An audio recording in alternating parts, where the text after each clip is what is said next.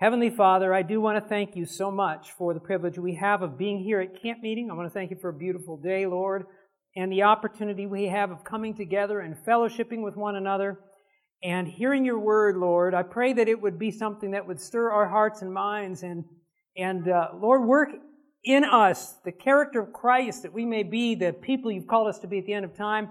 We pray, Lord, now that you would give us ears to hear and hearts to respond, for I ask and pray it in Jesus' name. Amen. Oh, so much to say. Before I get into the presentation itself, I wanted to share something here that I thought went very well with what my brother shared yesterday. I came across this in Desire of Ages recently. You know, when you teach classes, if I taught more, well, I teach quite a bit, you learn not to pass the papers out, until you've said what you need to, because then everybody's reading the paper, so I'm going to preface the statement, then I'm going to show it to you. I read this in Desire of Ages, and the Bible calls the Holy Spirit the Comforter. And there's a lot of ways the Holy Spirit brings comfort. But I read this particular statement, and I'd read it before, but it just really impacted me. And I want you to get something out of this from Desire of Ages on the Holy Spirit being called the Comforter. Page 671 says, the Comforter is called the Spirit of Truth. His work is to define and what? Maintain the truth. He first dwells in the heart as the Spirit of truth, and thus, in this way, he becomes the Comforter. There is comfort and peace in the truth, but no real peace or comfort can be found in falsehood. Now, I shared that the other day without sharing the statement. When we're in a world and people say, oh, you can't know what truth is, and there's no absolute truth. I mean, listen, when I go to the bank, I want to know that there is an absolute truth when it comes to addition. Right? I deposited $100 last week. I'm depositing $100 this week. That should be $200. Well, there's no absolute truth. That might be $200 to you, but to us it's $27.50. I use that example, but there's comfort and certainty in knowing that there are things you can count on. And that's what she's saying. And the Holy Spirit He brings us truth. The way He comforts is not some feeling. It's with the truth. The certainty of truth. And that's why, again, we're doing this seminar, because there is certainty in the Adventist message. There is comfort and peace in the truth, but no real peace or comfort can be found in falsehood. It is through false theories and traditions that Satan gains his power over the mind. Now, don't miss this. This is why the devil wants to promote error. By directing men to false standards, he what? He misshapes the character. You've heard the principle in Scripture, by beholding we become changed. That's whatever we behold. Whatever I behold. If I want to behold truth, I'm going to be changed to be more like truth. If I want to behold error, I'm going to be changed like error, and the devil knows it. And so it's not just like, hey, I want to confuse him and have some fun. He has a goal, and the goal is to shape the character in a different way. By directing men to false standards, he misshapes the character. Through the Scriptures, the Holy Spirit speaks to the mind and impresses truth upon the heart. Thus, he exposes error and expels it from the soul. It is by the Spirit of truth working through the Word of God that Christ subdues His chosen people to Himself. Yeah, praise the Lord indeed. Now, I want to note two great dangers before I get into this. This is something that has been hitting me lately with Seventh-day Adventists. Two great dangers I think exist. There's probably more, but these two come to my mind. Number one, for some reason it doesn't seem that we think we're susceptible to deception. I'm going to tell you that there are so many flavors of truth in the Adventist church today. And I preached something yesterday, and I don't know what to say about it. Honestly, it is so deep, I don't know what to say about it anymore.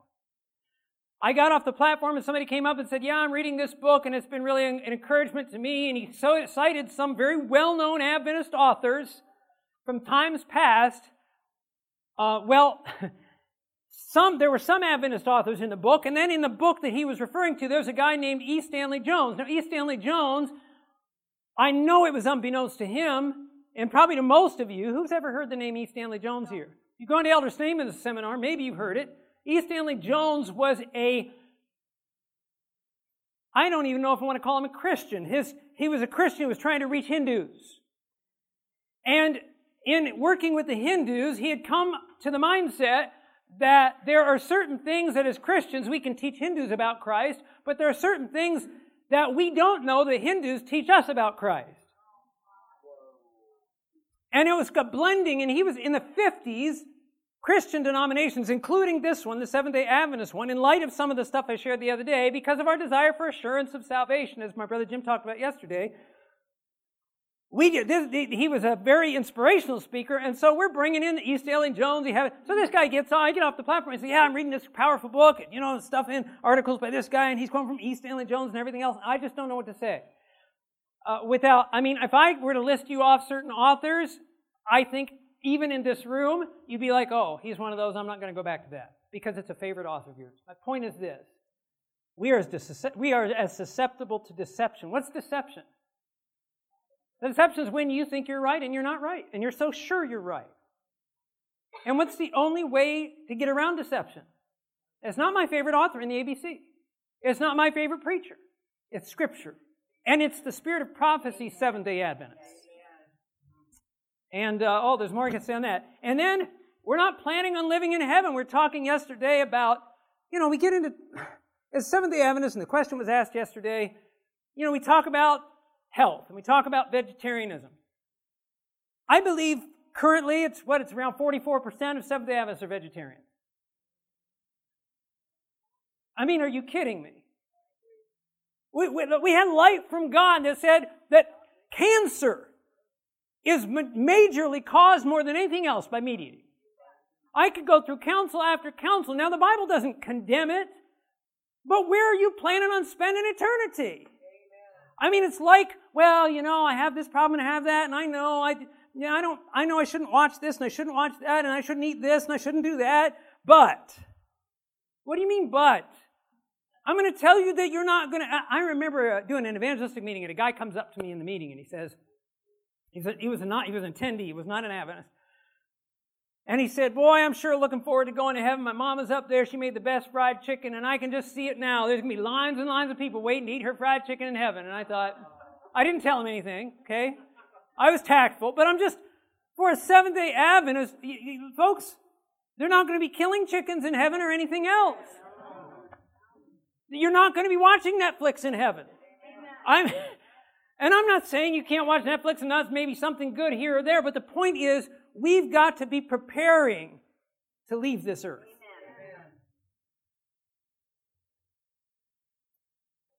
And the Lord is working on that preparation. That's really what the Advent movement is about. I want to talk about the future of Adventism today, Adventist identity. Who are we? We're losing it.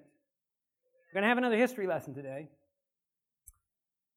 But we are to a point in so many places that even for Seventh-day Adventists, we're like, what does it matter if you're an Adventist or if you're a Baptist or a Presbyterian or non-denominational? We have a huge problem with the attendance of our Seventh-day Adventist schools.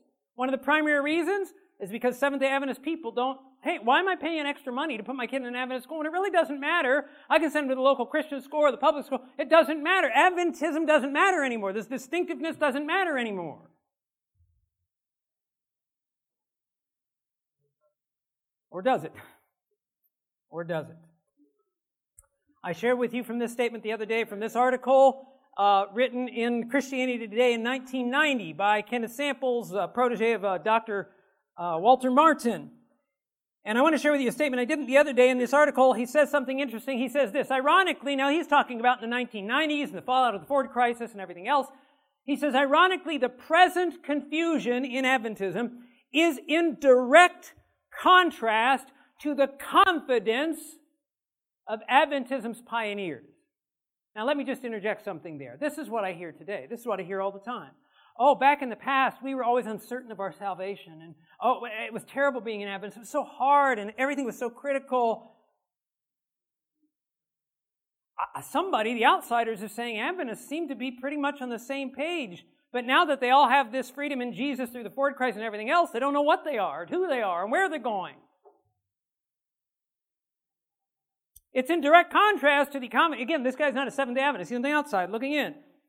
What he sees in the Adventist church here is in direct contrast to the confidence of Adventism pioneers who knew exactly who they were. They were God's remnant church, a special people with a special message for a special time. Well, how'd they get there? How'd they get there? I want you to note some statements here, and we're going to build on this today. We're going to look at, primarily, what is it that makes us Seventh-day Adventists? It's our prophetic message. It's our prophetic message. And the gospel is tied to the prophetic message. We already saw that in Revelation 14. We're going to look at it again. I saw another angel flying in the midst of heaven, right? That's a prophetic picture, having the everlasting gospel. And then he preaches about the judgment hour and the fall of Babylon and the mark of the beast in the context of the everlasting gospel. You can't separate them. Christ put them together there in Revelation. Notice what it says here. The Scripture, which above all others had been both the foundation and the central pillar of the Advent faith. Now, this isn't Adventist. This is the movement that we were birthed from, the great Advent movement. The foundation and the central pillar of the Advent faith was the declaration, unto 2,300 days, then shall the sanctuary be cleansed. One of our ministers in this conference had shared this at one of our pastors' meetings. He was taking online classes with one of our universities, religion classes, theology, Adventist theology classes. So he's watching online, and then in the classroom you have students. And the teacher asks the question of the students about William Miller and who knew who he was, and 0 of the theology students knew. And these are going to be the people preaching to you. And you ask a Seventh-day Adventist today in so many places what 1844 is about, and it really isn't significant. And I've got a video, time permitting, I would have showed you, from Desmond Ford that he made just this last year, where he tells in the video, look, this whole investigative judgment thing, he says, I know scholar after scholar, friends in the Adventist church, and they're like, Des, we don't teach investigative judgment anymore. We're past that. And you could say, well, he's making it up, except for you tell me where it's being taught. And listen, with so much talk about the atonement finished at the cross, why would we talk about some event that came after that? I'm telling you, it's just confusion up to here. But we're told that this was a foundation pillar text for us. Daniel 8:14. We're going to look at that today. Now notice this statement from Early Writings. In Early Writings 63, Ellen White has a section in there. I wish I could share with you the whole thing. But the section is called The Messengers. And in it, God revealed to her the messengers of God's messengers in the last days and what their message would be. And this is what she's sharing. She says, there are many precious truths contained in the Word of God, but it is what? Present truth, that's using a biblical term, that the flock needs now. I have seen, and she's going to tell us what that is. I have seen the danger of the messengers running off from the important points of present truth to dwell upon subjects that are not calculated to unite the flock and sanctify the soul. Are we as Seventh-day Adventists spending a whole lot of time and energy proclaiming stuff that is not uniting us but dividing us? Satan will here take every possible advantage to injure the cause. But, now here it is, here's the present truth, here's where we should be focusing. But such subjects as the sanctuary in connection with the 2300 days, the commandments of God and the faith of Jesus are perfectly calculated to explain the past Advent movement and show what our present position is, establish the faith of the doubting, give certainty to the glorious future. What are those two things talking about? Okay, but what does it mean when it says establish faith? What does it mean when it says give certainty? That's talking about assurance, right? That's talking about confidence. It's talking about hope. But people tell me today, oh no, you can't preach the sanctuary. That takes away assurance. That's not what the prophet of the Lord says. It says that this subject, presented the right way, and we're going to talk about that, establishes the faith of the doubting, gives certainty of the glorious future. These, she says, I have what? What is frequently seen? What does that mean? What frequently? More than once. Many times.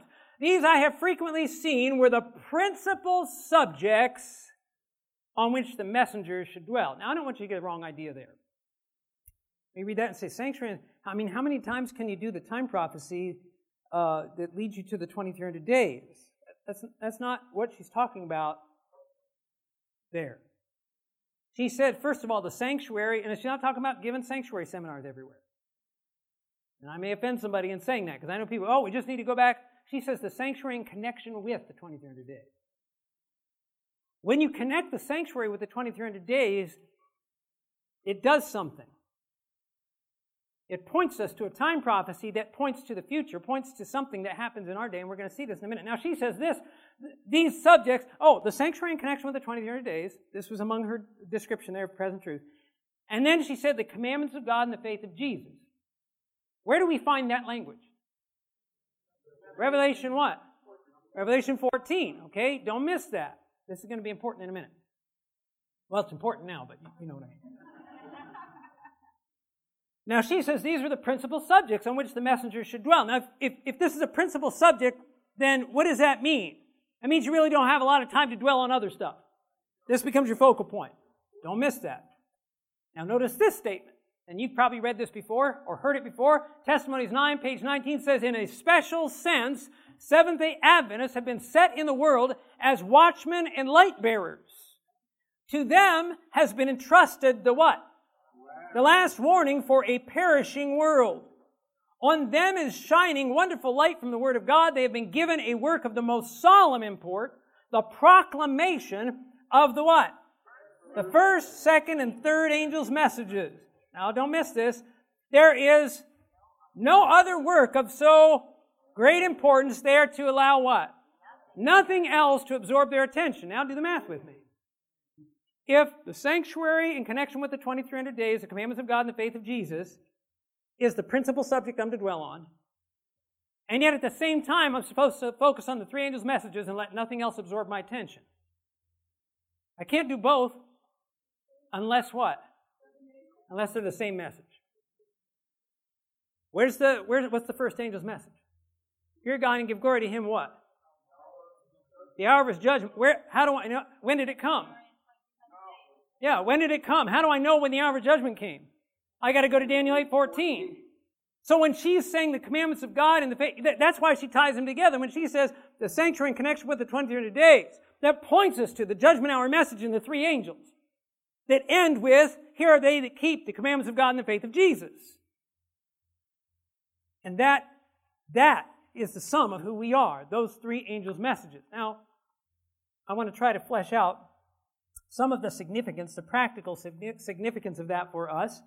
I would like for you to turn with me to the book of Daniel, chapter 8. Daniel 8 is one of the chapters we spend probably the least amount of time in when we study prophecy, but it is one of the most important chapters. Now, I mean, we go to Daniel 8, 13, and 14, and we have a seminar, and I'll be honest with you folks, I really don't like, in an evangelistic series, your typical series, doing a sermon on the investigative judgment. That's going to sound really heretical after what I just shared. But one of the reasons is because we plow through it so fast, nobody gets it. There's a lot of substance to it, and because we're not studying, real quick, let's run over here, Daniel 8, 13, and 14, and let's do that, and here's the time chart, and then the eyes roll back in the head, and the people are lost. It's like calculus, and it's gone. Like Nebuchadnezzar, the thing is gone from me. There's a lot in Daniel 8 we can't get into normally, so I want to get into it now. Daniel chapter 8. Now in Daniel 8, Daniel parallels. Daniel chapter 2, you have the four world kingdoms, Babylon, Medo, Persia, Greece, and Rome. And then Daniel 7 builds up on the same kingdoms. Then Daniel 8 builds on the same kingdoms, only Babylon is fading off the scene, and so it begins in the vision with a ram, and then a goat, and then a little horn. And the Bible even tells us, if you're there in Daniel 8, before we start looking at what I want to look at, verse 20, Daniel 8, verse 20 says, the ram which you saw having two horns, they are the kings of Media and Persia. The male goat is the kingdom of Greece. A large horn is between his eyes, the first king. So right here you've got the same parallel. Medo-Persia, Greece, and then what do you think follows? Well, I mean, if you're doing the study of prophecy, Rome comes next. Rome's the next kingdom. I say that because the evangelical world will, when you come to Daniel 8, they'll interject some Seleucid king named Antiochus, which, if I had time, I would show you how foolish that is. But right now, I want to just get this point across this morning. So in Daniel 8, I want you to look at verse 9. We've gone past the ram, past the goat. It says when the goat, in fact in verse 8, it says the male goat grew very great, but when he became strong, the large horn was broken, and in place of it, 4 notable ones came up toward the 4 winds of heaven. And out of one of them came a little horn, which grew exceedingly great toward the south, toward the east, and toward the glorious land. Now these are the beasts, the ram and the goat, are representing kingdoms, Medo and Persia. And then here comes another kingdom, and it would follow this, the kingdom of Rome, and the direction that it says it grows fits the historical growth of Rome as they expanded their empire. So it's not a big, it's very easy to follow through. Now, so you've got Babylon, we got Medo Persia, Babylon doesn't come in this vision. Belshazzar the king, Babylon's there. Medo Persia, Greece, and then in verse 9 you have this little horn begins to grow. Verse 10 rather, verse 9 and 10. It says, out of one of them came a little horn. Sorry, I'm going a little fast. Let me calm down for a minute. Yeah. Does the little horn come out of one of those other horns, or does it come from the wind? John, I knew you'd ask that question. Somebody would ask that question. I wasn't going to make a big deal about that for sake of time, but from a linguistic standpoint, reading the Hebrew, because of the genders of the words, it can't come out of the horns. It has to come out of the wind. But that's another day. Okay? That's next year's seminar. It makes a difference with Antiochus. And you're tempting me to go into the whole Antiochus thing. So we're going to not do that. So in verse 9 again, out of one of them, to be out of one of the winds, if you were reading it in the Hebrew, came a little horn which grew. And it really doesn't matter. It's evident who the little horn is when you look at it. The ram was great. The goat was exceedingly great. The goat was very great. And now the little horn's exceedingly great. And we've got our parallel empires. Now it says that this little horn grew toward the south, toward the east, and the glorious land. This is the empire of Rome. Verse 10, it says, notice what it says here, and I'm reading in the New King James Version. It says it grew up, if you have the New King James. The King James doesn't have up, but you get the same idea. And it grew up to the host of heaven. So prior to verse 10, how is it growing? South, east, glorious land. Which way is it growing? Horizontally, right? It's growing out like this. But then you come to verse 10, and this earthly power says it starts to grow up. Now, we know we're talking about Rome. So when could it be said that Rome started to grow up toward the host of heaven? You've got the rise of the papacy. You've got the rise of the papacy. And you're going to see it as and look, we're not just making this up. We didn't make it up over cornflakes. You've got Daniel 2 and Daniel 7 that help us out with that as a parallel, and more could be said. But so it grows up toward the host of heaven. So what we're seeing is the development of the papacy. And in Daniel 8, you have some of the clearest picture of the coming work. Now keep in mind, the papacy isn't around yet. This is 600, 500 something BC. This is yet to come. But God is predicting a power to come, and it tells in very clear description what you can expect to see when that power shows up on the scene. Now we know that power to be Rome, so we can go back and kind of verify. But it says that he grows up toward the host of heaven and casts down some of the hosts of some of the stars to the ground and tramples them. He even exalted himself as high as the what?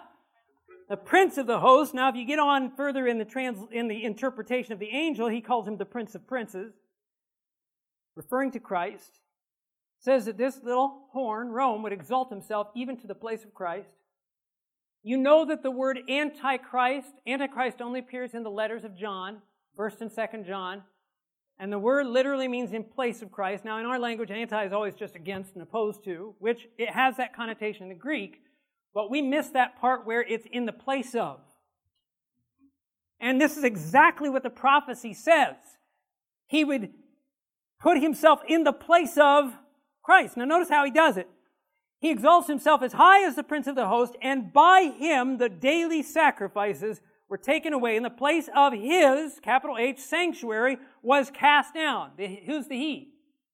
The his. Christ, the prince of the host, right? Yes.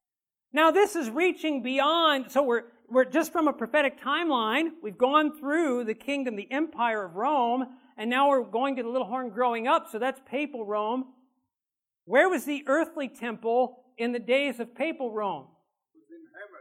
I mean, even before the breakup of Rome in 70 AD, the earthly temple was destroyed. Incidentally, the earthly temple was never the temple of Christ, as it were, because the Bible says in Hebrews chapter 8, if he were on earth, he couldn't be a priest. He couldn't be a priest in the earthly temple because he was of the tribe of Judah, not of Levi.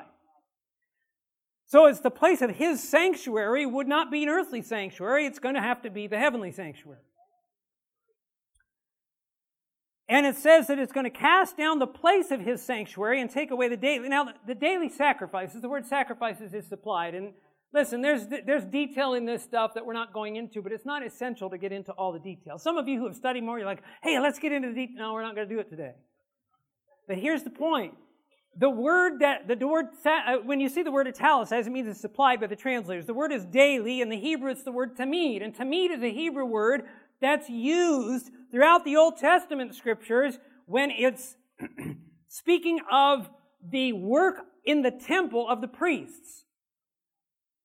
The word literally means continual, and it's continual work of the priest that goes on in the temple.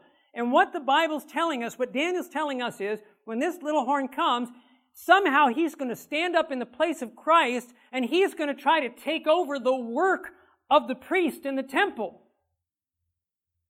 Well, what did the priest do in the temple? If you were living in the days of ancient Israel and you came to the temple, what are you looking for? Forgiveness of sins. Can we think of anything in papal Rome's history where it's said it's going to take care of the forgiveness of sins? I mean, listen, this is astounding. This has never even happened yet. It's prophecy, but God's foretelling that there's going to come a power that's going to stand up and try to put itself in the place of Christ, cast down the place of his sanctuary, and get people to look to this power for forgiveness of sins instead of Christ for forgiveness of sins. Now listen, folks. How many of your Christian brothers and sisters from other faiths think at all or talk at all about the heavenly sanctuary? Why? Because the place of his sanctuary has been cast down and an impostor truth has been put in its place. That's what's being foretold. Is that a big deal?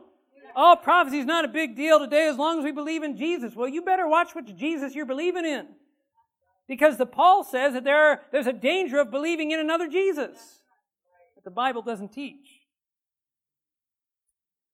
It says that this power would cast down the place of his sanctuary. And now look at verse 12. It says, because of transgression, an army was given over to the horn to oppose the daily sacrifices. And he cast what to the ground? He cast truth down to the ground. He did all this and prospered. Now watch this. We're going to just jump over. And again, I know there's more that we could look at, but for sake of time, when Daniel goes and asks the interpretation and Gabriel interprets it, I want you to notice what he says in verse 25. It says, through his cunning, he shall cause what? Deceit to prosper. King James says craft, same idea. Okay, so this little horn, now put the two together. This is what he's going to do. He's going to cast truth to the ground, and then he's going to cause deceit to prosper. What's another word for deceit? Lies. Okay? He's going to cause lies to prosper. How do you make a lie prosper? Okay, you can say it all you want. Look, you can tell me a lie all you want. Tell me the sky is orange all you want. Well, sometimes it is. Let me pick another color. But you can tell me all you want. Sorry, I'm not going to believe it. So now how's it going to prosper? It's got to be believed as truth. Okay? It's not how many times you tell the lie. The only way a lie can prosper is if you believe the lie is true. And what the Bible says is that the Church of Rome, the Empire of Rome, would give rise to the Church of Rome, that the Church of Rome would put itself up in the place of Christ, pull Christ's ministry, his heavenly sanctuary ministry, out of the way, so when Jesus ascended to heaven and he directed his disciples' eyes upward, this church would bring the eyes downward, and instead of looking to a heavenly high priest, oh, guess what we have now? We have earthly priests. There's an altar. No, there's altars down here. Earthly priests, earthly altars, earthly incense, earthly intercession. You understand what I'm saying? Yep. the place of His sanctuary was cast down, brought back down to the earth when people should have been looking to Christ in heaven. And then He would take the truth of God's Word, and cast it down, and in the place of it, He would put lies and make the people believe the lies were the truth, and the truth was the lie. Now, we know a little bit of church history. What are some of the lies that came through the Dark Ages? When people had the Bibles taken out of their hands and they were taught men's traditions and Greek philosophy and everything else, what do we have? Where did we get the idea that Sunday was sacred? Not from Scripture. Where did we get the idea that hell burns forever? Not from Scripture. Where did we get the idea that that man is made up of soul and body, and when body dies, the spirit, soul floats off somewhere and lives on in heaven or in hell? Not from Scripture, right? So this is exactly and precisely what the Bible is foretelling is going to happen. And we live in the aftermath, and we can look back and say everything that Daniel is saying is happening here has happened. He cast truth down to the ground, and then masses of people are convinced that all of these errors I just shared and so many more are the truth. And when you try to say, well, no, look, the Bible says the seventh day is the Sabbath, they say that's error. Because they've accepted error as truth. See, when you accept error as truth is your foundation. Truth is your baseline for testing everything else. And when what I accept as truth is wrong, then I'm by nature going to reject everything that's right because my truth says it's wrong. That's what Jesus meant when He said, the lamp of the body is the eye, and when your eye is full of light, when your eye is good, your body's full of light. When your eye is bad or evil, your body's full of darkness. Then He said, if the light that is in you is darkness, how great the darkness. When what you accept as truth is really error, then you're open game for any error. You've got nothing to judge truth by anymore. So this is what the devil's working on, and going back to that statement we looked at, because he's trying to make sure that the character of Christ does not become our character. He knows what the stakes are. Yes, sir?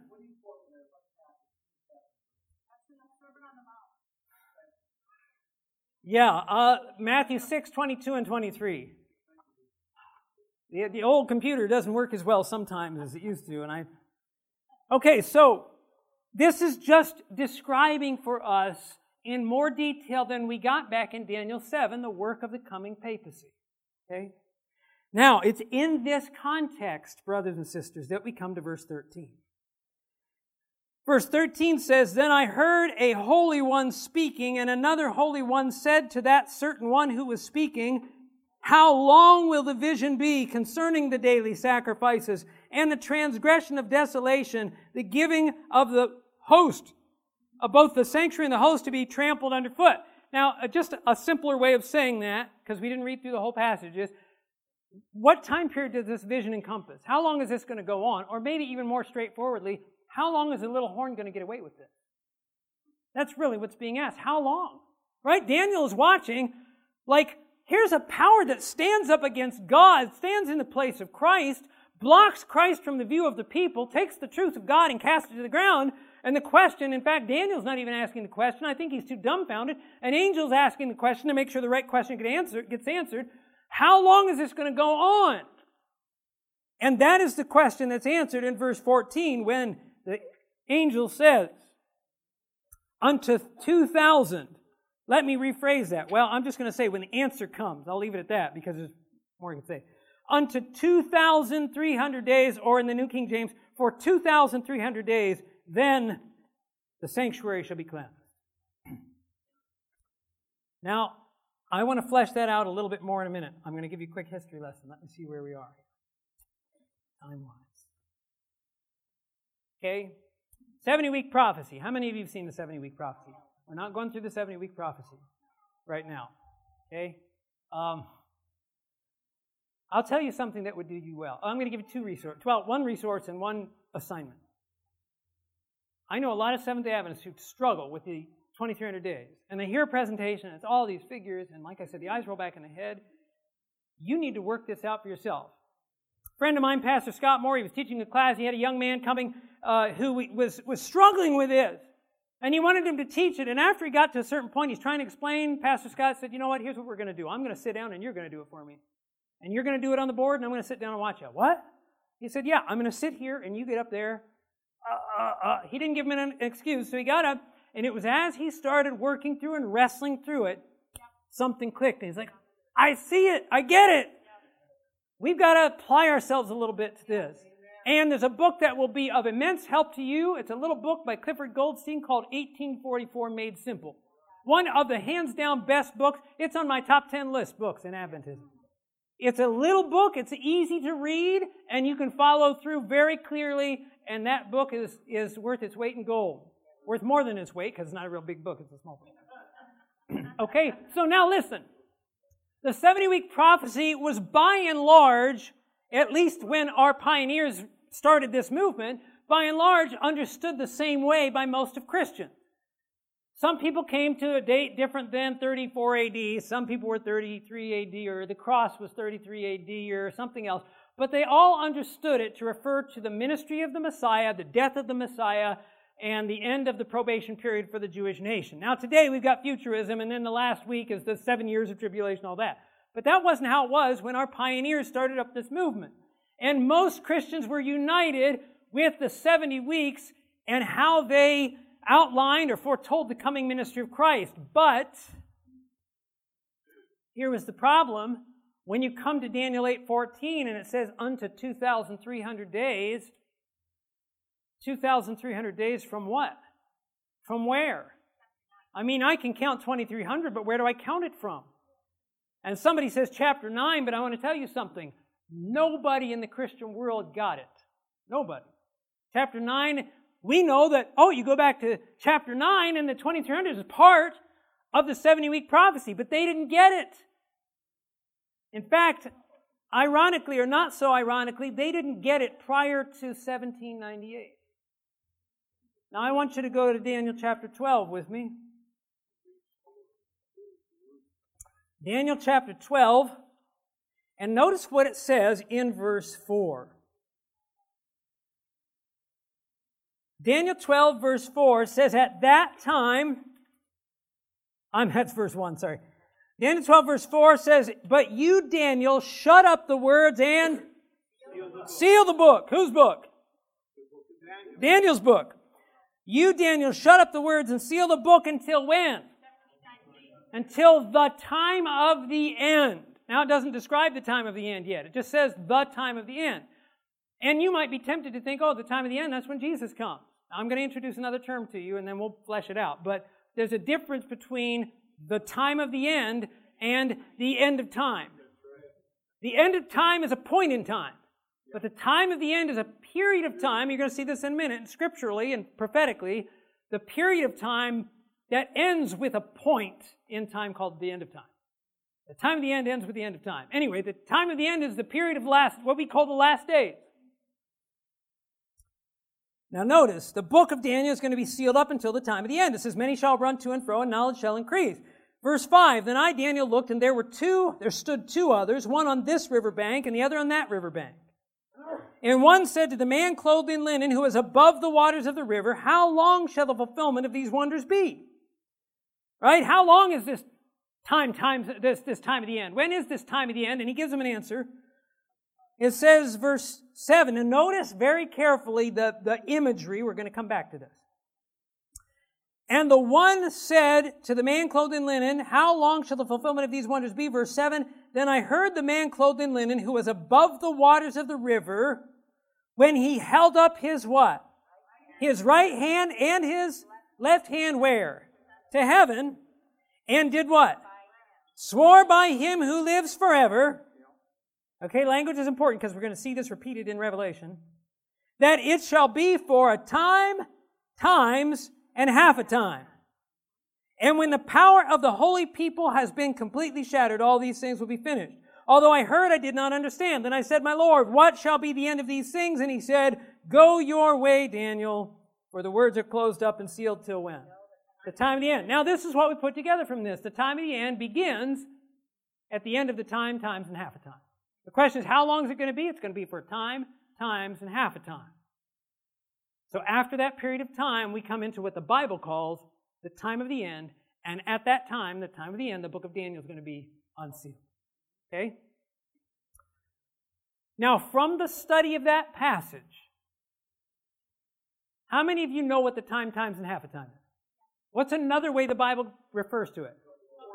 1,260 days, 42 months. It's all the same period that we call the Dark Ages, from 538 AD to 1798. Now, if you've never studied much prophecy before, I don't have time to go through all that, and you're going to be like, oh, get the book 1844 made simple, break it down for you. But this is not just prophecy Seventh-day Adventists understand.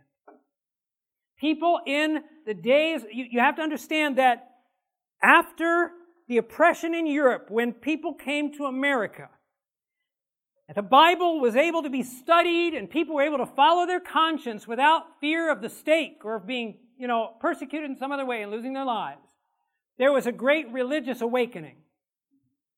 And it was in the atmosphere of that awakening that people began to study the prophecies of Daniel. Now, as people were studying the prophecies of the Bible, how many of you know the name Sir Isaac Newton?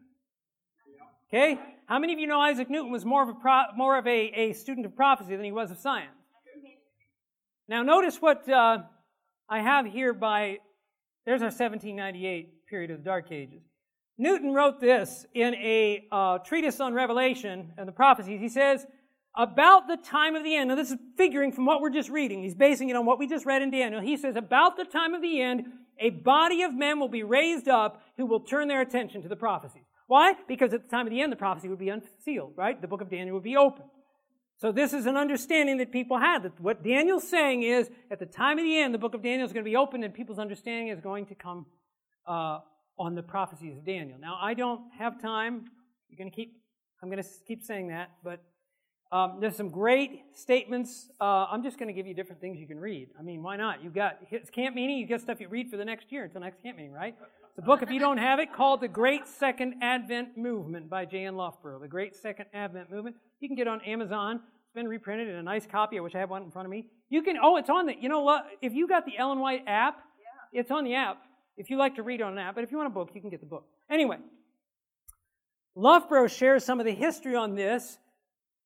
It wasn't an Adventist, there wasn't an Adventist yet, right? It was prior to 1844, the Great Advent Movement.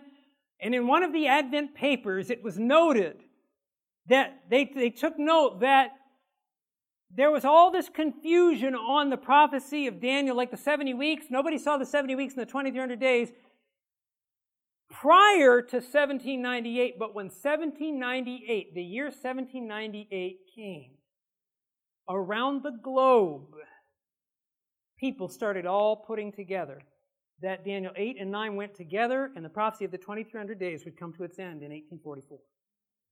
Now listen, folks. You didn't have internet.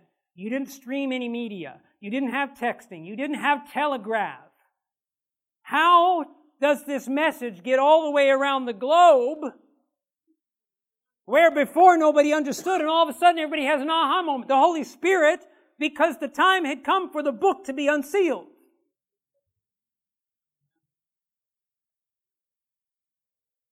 And they connected the dots and found that the 2300 days and 70 weeks went together, and the conclusion of that came to 1844. And the Bible says at the end of the 2300 days, the sanctuary would be cleansed.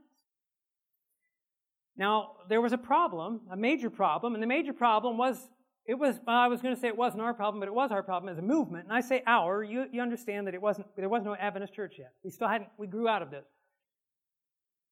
But the common understanding of the day was that the sanctuary was a word that referred to the earth. How many of you have heard that the Adventists thought the sanctuary was the earth to be cleansed by fire? How many of you knew that was the common understanding in Christianity that day? See, we got people say, oh, those Adventists were crazy. Well, they were crazy for not studying it out. That's what they were crazy for. Notice what it says here, some statements from history. This is in a Daystar Extra article by a man named O.R.L. Crozier. And after the disappointment, when they look back and they're trying to figure out what we did wrong, they came to the understanding. See, they thought that the sanctuary was the earth and therefore to be cleansed. Well, when's the earth going to be cleansed? Must be cleansed by fire when Jesus comes. So 1844 must be the day Jesus is coming. And just so we're clear on this, their opponents None of their opponents called them on it because they didn't get it either. Right? The opponents didn't say, you guys are wrong, you got this all wrong, because the sanctuary is not the earth, it's something else. Nobody saw it. We're told in the writings of Ellen White that the Lord's hand covered the mistake because he wanted to test his professed people. So this is what Crozier says in the aftermath. He says, notice it's 1846, but as we have been so long and industriously, but as we have been so long and industriously taught to look to the earth for the sanctuary, it may be proper to inquire by what scriptural authority, and that's what we've been talking about here this week, have we been thus taught? I can find none. Ellen White says in the book Great Controversy, speaking of William Miller's error in this understanding the earth as a sanctuary and the rest of the movement, his error resulted from accepting the popular view as to what constitutes the sanctuary. Just a teaching moment here. It's never safe to accept the view because it's the popular view. Even in the Adventist church, just because all your friends think a certain way doesn't make it right. Okay? Maybe it is. I'm not saying it's not. But that's not how we come to understand truth. Again, in Great Controversy 409, Ellen White says, in common with the rest of the Christian world, Adventists, speaking of those in the Advent movement, then held that the earth or some portion of it was the sanctuary. Now it's interesting, as they went through the great disappointment, today we get, I'll tell you why I'm sharing a lot of this, because one of the reasons we're losing the foundation, again, we're talking about culture, and it's not always worldly culture, sometimes it's Christian culture, and we get tired of being called names by other Christians who say, you guys are idiots to think that this whole 1844 is just a cover-up because your forerunners were a bunch of idiots. I don't know if you've heard this before. They may not say idiots, some do. And so we get all timid and we're just like, what do we say to that? Listen. And they say, where'd they come up with this 1844? It's not even talking about that. They're doing the math wrong and everything else.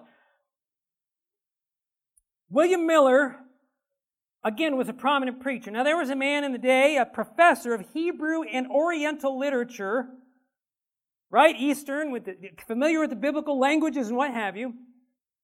A biblical scholar in the New York City University named Dr. George Bush. No relation, as far as I know, okay, to the other Georges. Okay, now he was a professor of Hebrew and Oriental literature in New York University, and in a letter he addressed to William Miller and published in the Advent Review and the Signs of the Times Reporter in Boston, March 6 and 13, 1844, he made some statements. I've just taken a little piece of what he wrote to Miller, but I want you to notice what he said. Speaking of the conclusion of the 2300 days in 1844 AD, he says the most respected biblical scholars all agree. He listed a bunch of names, but I just shortened it, okay, for the sake of time. The most respected biblical scholars all agree that the leading periods mentioned by Daniel and John do actually expire around this age of the world, around 1844. And it would be a strange logic that would convince you, William Miller, of heresy for holding in effect the what? The same views which stand forth so prominent in the notices of these eminent divines. So Miller was not alone in his interpretation of the time periods ending when they did. Your results in this field of inquiry do not strike me so far out of the way as to affect any of the great interests of truth or duty. Your error, as I apprehend, lies in another direction, and I've missed some punctuation there, your chronology. You have entirely mistaken the nature of the events which are to occur when those periods have expired. In essence, Dr. Bush said, you're right on track with the conclusion of the 2300 days in 1844. The problem is you think the Lord's going to come, and I think there's going to be a different event than that. Amen. And that's what we believe as Seventh-day Adventists. We don't subscribe to what Miller believed. The event was wrong. But people will say today, well, you guys grew out of a false movement, right? Was the Adventist movement a deception? Was the Great Advent movement a deception? After all, if it was really God who was leading people, say, why did it end in failure? Let's be real clear on something. The Advent movement did not end in failure. The Advent movement ended in disappointment. There's a difference. It was a disappointment in the part of man. Everything God said He was going to do, He did. Everything that God predicted came to pass. Okay? And it's not the first time that we see this in Scripture. Let's consider another disappointment for just a moment. The triumphal entry. You remember the triumphal entry? Right? Here comes Jesus into Jerusalem, riding on the foal of a donkey, just like Zechariah had said He would. The prophecy foretold it, and here He's doing it. He's coming in. And how did the people respond? They were waving palm branches. They were singing Hosanna. They were shouting. They were throwing their garments on the road to usher Him in. Why? Because He was coming to do what? Die on the cross. No, that's not what they thought. He was coming to establish His earthly kingdom. Was that what He was coming to do? Well, yes, but not the way they thought. He wasn't going to overthrow the Romans. He wasn't going to set them up as world rulers. Did He correct them? Why? They should have known, but they didn't know, and He didn't say, hey guys, look, you got it all wrong here. I'm going to the cross.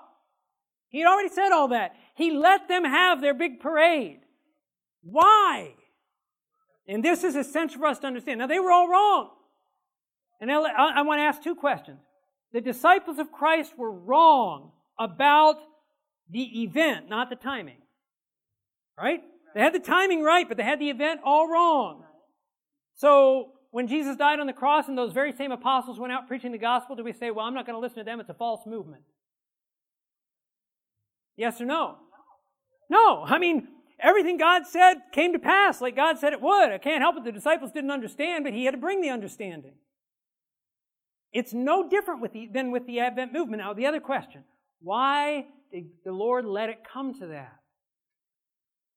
How often were people crucified in Rome? All the time. Why would Jesus' crucifixion have stood out from the others? Now, we could have talked about the darkening of the sky and everything else, but that's not it. It was Passover season, so it was packed. What do you think it did in town when the triumphal entry happened? Do you think the local news media covered it? It was the biggest event on the scene. I mean, the Passover is already the big, you don't miss when a big convention comes into town. Okay, all the Jews are coming in for Passover, and then on top of all that, the triumphal entry, here comes Jesus of Nazareth. He's riding on a donkey, just like the prophecy of Zechariah said. Perhaps this is, and all eyes were on Christ. And God allowed it to happen. Jesus allowed it to happen because He wanted to draw the attention of the world to what was about to take place, the greatest event this earth had ever seen.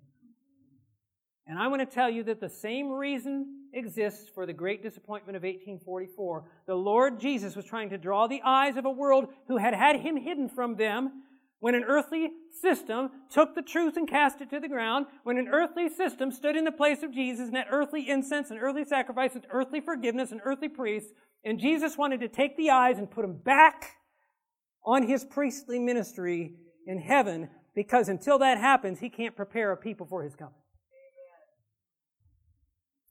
Notice the statement. Great Controversy 488 tells us the sanctuary in heaven is what? The very what?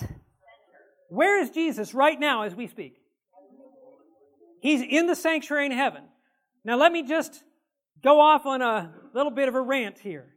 There's a lot of talk today about Christ-centered preaching. Jesus only. We're focusing on Jesus, much of which says nothing about the heavenly sanctuary. Don't tell me you're focusing on Jesus when you're not even talking about where He is and what He's doing. I mean, if you want somebody to pull that over your eyes, go ahead, but I'm not going to go for it. Jesus is in the heavenly sanctuary. And here in the Seventh-day Adventist Church, we are not even hardly talking about it anymore. What is the work of the heavenly sanctuary? And I'm not saying you have to talk about the sanctuary, but let's get a little bit more practical here. What is He doing in the heavenly sanctuary? Well, let's go to Revelation chapter 10. I'm looking at the clock and I want to fit in what we're looking at here. And it's the I hate to get not quite to the end where we pull it together, because we're not pulled together yet. Now, when you come to Revelation chapter 10, you're going to see something really interesting. As we've looked at what we've already looked at, we're kind of building on it as we come to Revelation 10. Revelation chapter 10, John says this, verse 1. I saw still another mighty angel coming down from heaven, clothed with a cloud, and a rainbow was on his head. His face was like the sun, and his feet like pillars of fire. He had a what? He had a little book open in his hand. He set his right foot on the sea and his left foot on the land, and cried with a loud voice as when a lion roars. When he cried out, 7 thunders uttered their voices. Now when the 7 thunders uttered their voices, I was about to write, but I heard a voice from heaven saying to me, seal up the things which the 7 thunders uttered and do not write them.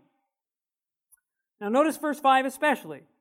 The angel whom I saw standing upon the sea and on the land did what?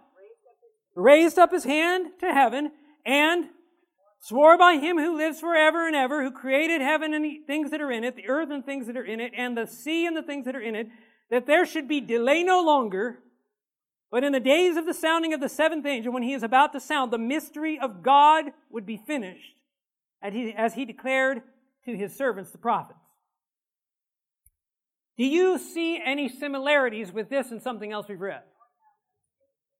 You remember in Daniel chapter 12, and there was the man clothed in linen, and he had both hands raised to heaven, and the Bible says he swore what?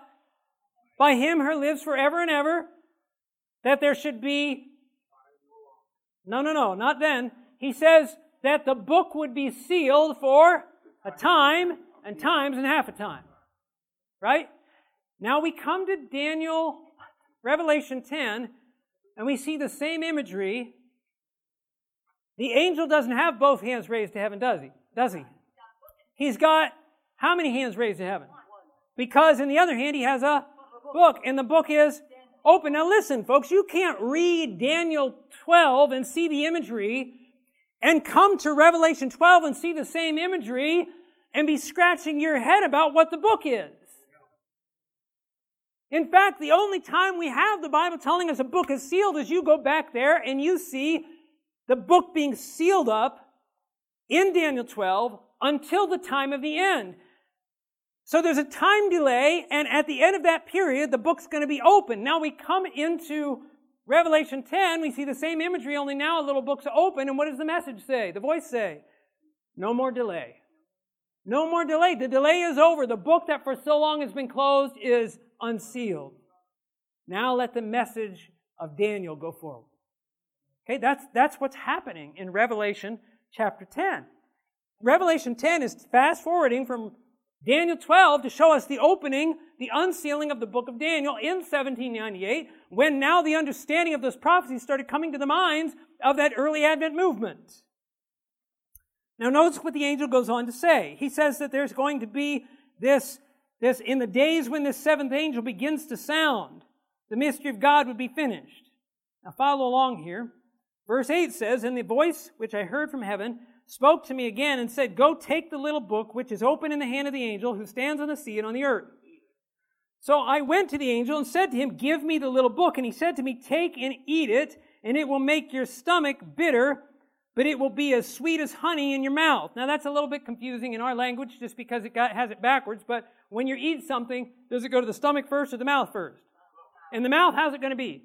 Sweet. But in the stomach, it's going to turn bitter. Now, notice, when he eats this book that the angel has open, which we can see is the book of Daniel that was sealed up, when he eats this book, and incidentally, again, I'd like to take more time, but the idea of the eating of the book, when we see images of this elsewhere in Scripture, you're ingesting it, you're making it a part of your life, it's an experience. And when the experience of this open book, these prophecies of Daniel, come into John's mouth, at first they're very sweet. But they make him sick. Okay? Now follow along. Now this is what the angel tells him. Take and eat it. It'll make your stomach bitter, but it will be as sweet as honey in your mouth. And I took the little book out of the angel's hand and ate it, and it was as sweet as honey in my stomach, in my mouth. But after I had eaten it, or when I had eaten it, my stomach became bitter. Now notice verse 11, and he said to me, you must prophesy. Now, if you've got to prophesy again, what did he do before? You've got to prophesy again to many peoples, nations, tongues, and kings. So the picture is one of this. The book of Daniel is opened. John eats the book. He ingests, he embraces the prophecies of Daniel that pointed forward to the coming work of the Messiah. It was sweet because they thought Jesus was coming, but it turned bitter when he didn't come. When they ate the book, they began to prophesy. They were preaching this message, which is why he's told you've got to prophesy again. And brothers and sisters, listen to me. You can't go anywhere else in history and find a fulfillment outside of the Advent movement to Revelation 10. I mean, ask yourself, so let's see, Revelation 10, we see the book that was sealed up was Daniel. So he's got it open in his hand. Where else might we turn? Let's say, the Adventists have it wrong. Where else are we going to turn to find a body of people who have taken the prophecies of Daniel, they've embraced them, they've preached them, it was a sweet experience that turned bitter, and then they had to go and preach the same message again? Nowhere. This is the identity. Listen, you have not followed cunningly devised fables to be here. This is a movement of prophecy outlined in Scripture. You're not an Adventist by accident. And the devil is working so hard to get Seventh-day Adventists ashamed of their faith because we're the only people that can preach this message. Amen. So God raised up this movement, and let's think about something else here in our remaining moments. What was it that the little horn did again? Back in Daniel 8. He cast down the place of Christ's sanctuary, right? Put an earthly sanctuary, earthly priesthood, etc. in its place. Casted down the truth. What are some examples of the truth that was cast down in the Dark Ages? Okay, Sabbath, death, hell, right? The sanctuary ministry of Christ, right? I mean, we could just go, right? All this stuff was the truth. The law of God is done away with, right? Cast down. And we could go on, right? So listen. The question was asked in Daniel, how long? How long is he going to get away with it? Unto 2,300 days. Now I don't want to say tripped up necessarily, but we miss some of this. Sometimes unto 2,300 days. Now at the end of that 2,300 days, something's going to happen. Something's going to begin called the cleansing of the sanctuary. Now it doesn't tell us how long it's going to last. We're still in that time frame. But there's something going to begin at the end of the 2,300 days, the cleansing of the sanctuary. But something else is happening at the end of the 2,300 days that we often stop thinking. We don't even think about. Okay? The truth is cast down, all those things we talked about, until, if I told you the truth is cast down until next Monday, what do you expect is going to happen next Monday? Something's going to happen to what? To start bringing back the truth. If I tell you the truth is going to be cast down until 1844, then what are you expecting to have happen in 1844? Something's going to happen to start bringing the truth back. What do we see in history? What alone do we see in history that fulfills it? The rise of the Adventist church. That is, we're a movement of prophecy in 1844. God rose up this church in 1844, December of 1844. Ellen White had her first vision restoring the gift of prophecy. I mean, I could do a whole thing on that. Say, I don't know about Ellen White. I don't know about... Look, folks, we are here right on time as God said we would be. 1844, and we showed up. And here's the Advent movement to proclaim all of these truths that were buried up in the Dark Ages by men's traditions and superstitions and errors. And the Lord said this is going to be proclaimed while Jesus is cleansing the sanctuary. Now let's ask this. What was the priest doing in the sanctuary? I don't know what I can do in the next 7 minutes.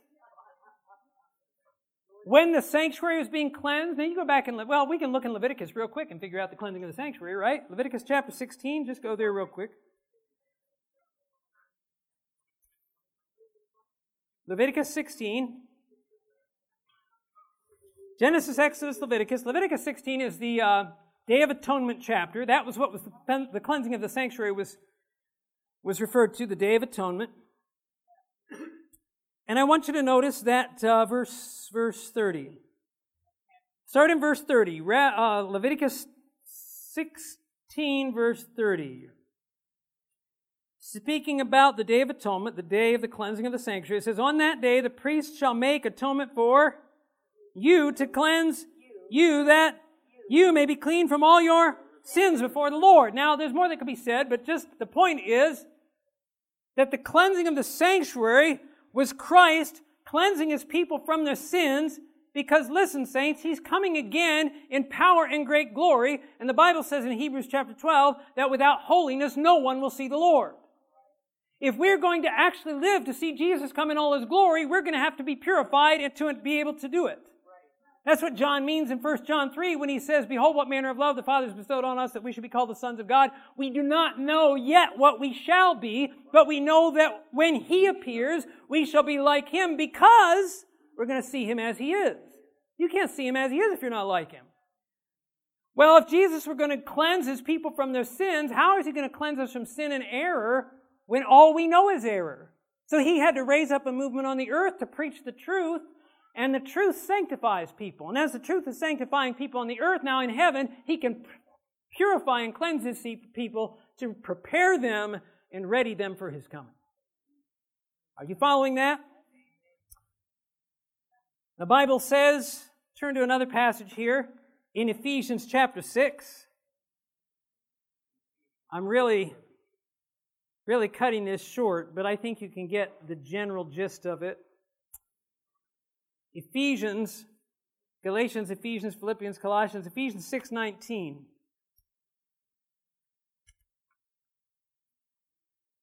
Ephesians 6, and look at verse 19. Now the Bible said there in Revelation that in the days of the sounding of the seventh angel that would begin to sound when that bitter book was open, or the sealed book was open and what have you, it says the mystery of God would be finished. Notice what it says here. "And for me that utterance may be given to me, that I may open my mouth boldly to make known the what? The mystery of the gospel." Now, the Bible says in the book of Colossians that the mystery of godliness is Christ in you, the hope of glory. How many of you read this before? Good, because I don't have time to look it all up. But you get, so the idea of the mystery being finished, then if the mystery is the work of the gospel, not the preaching of the gospel, but the gospel itself, the work of the gospel in the life, if the Bible's saying that that's going to be finished, what does that mean? What does it mean, the work of the gospel? Listen, you think Jesus is just going to be a priest for eternity now? Just cleansing sin, cleansing sin, cleansing sin, and really never getting the job done? What the Bible's telling us in Revelation 10 is that when that book was opened and foretold, what it was doing is foretelling the work of Christ to go into that last phase of ministry in the sanctuary. You know what that last phase is for? It's to prepare the world for His second coming. And in that second apartment, His work is cleansing His people from their sin. When we're going over this week, we're talking about the objective-only gospel. We're not talking about sanctification and lifestyle. The whole point is, the devil's purpose for all that is to keep us from a sanctifying experience that will prepare us for the second coming. The reason he's hidden Christ from view is because he knows that if we're just in I just believe in Jesus and that's how it's going to have to be, I'm not going to overcome my sin or anything like that, we're not going to be ready for the day of His coming. Our characters won't be fit for His coming. That's his whole purpose. This message is telling us that heaven is opened and Jesus has entered in there and He's finishing the mystery of the gospel, and a time is coming very soon when He's going to say it is done. That's what it says in the book of Revelation. It is finished at the cross, but He's not done yet, because in heaven He says a little bit later it's done, and then there are thunderings and earthquakes, and He steps out of that temple and He puts on the garments of vengeance.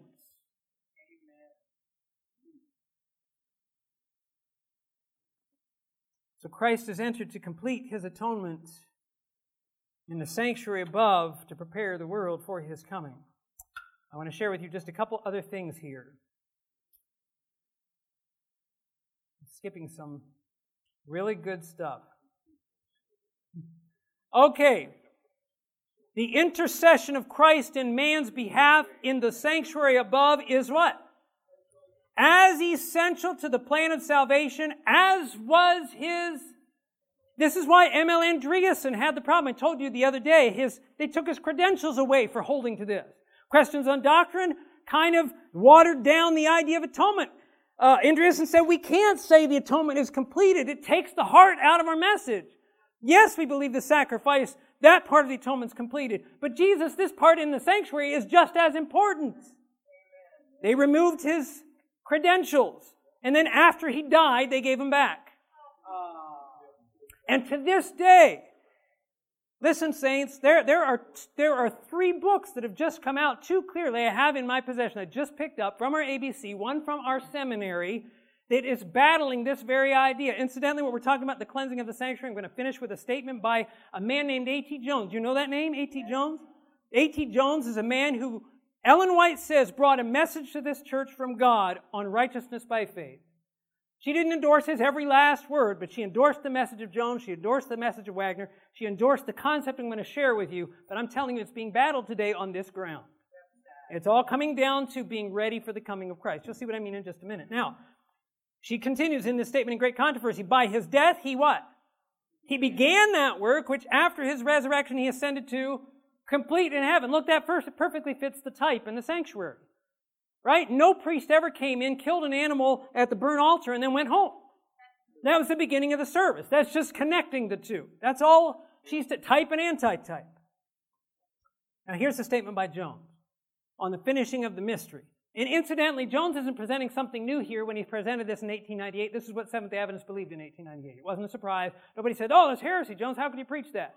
In 1898, it was understood among Seventh-day Adventists because we understood. Listen, let me just ask it this way before we read it. If the cleansing of the sanctuary is not the cleansing of God's people from all their sins, what is it? If Jesus was done with everything on the cross, why on earth are we still here? It makes 0 sense. The reason we're here, very clearly stated in inspiration, is that Jesus is preparing his people for that coming. Jones says this in this Review and Herald article, as he was the editor, this was his editorial. The finishing of the mystery of God, then, is the finishing of the work of Christ where? In you. Christ in you, the hope of glory.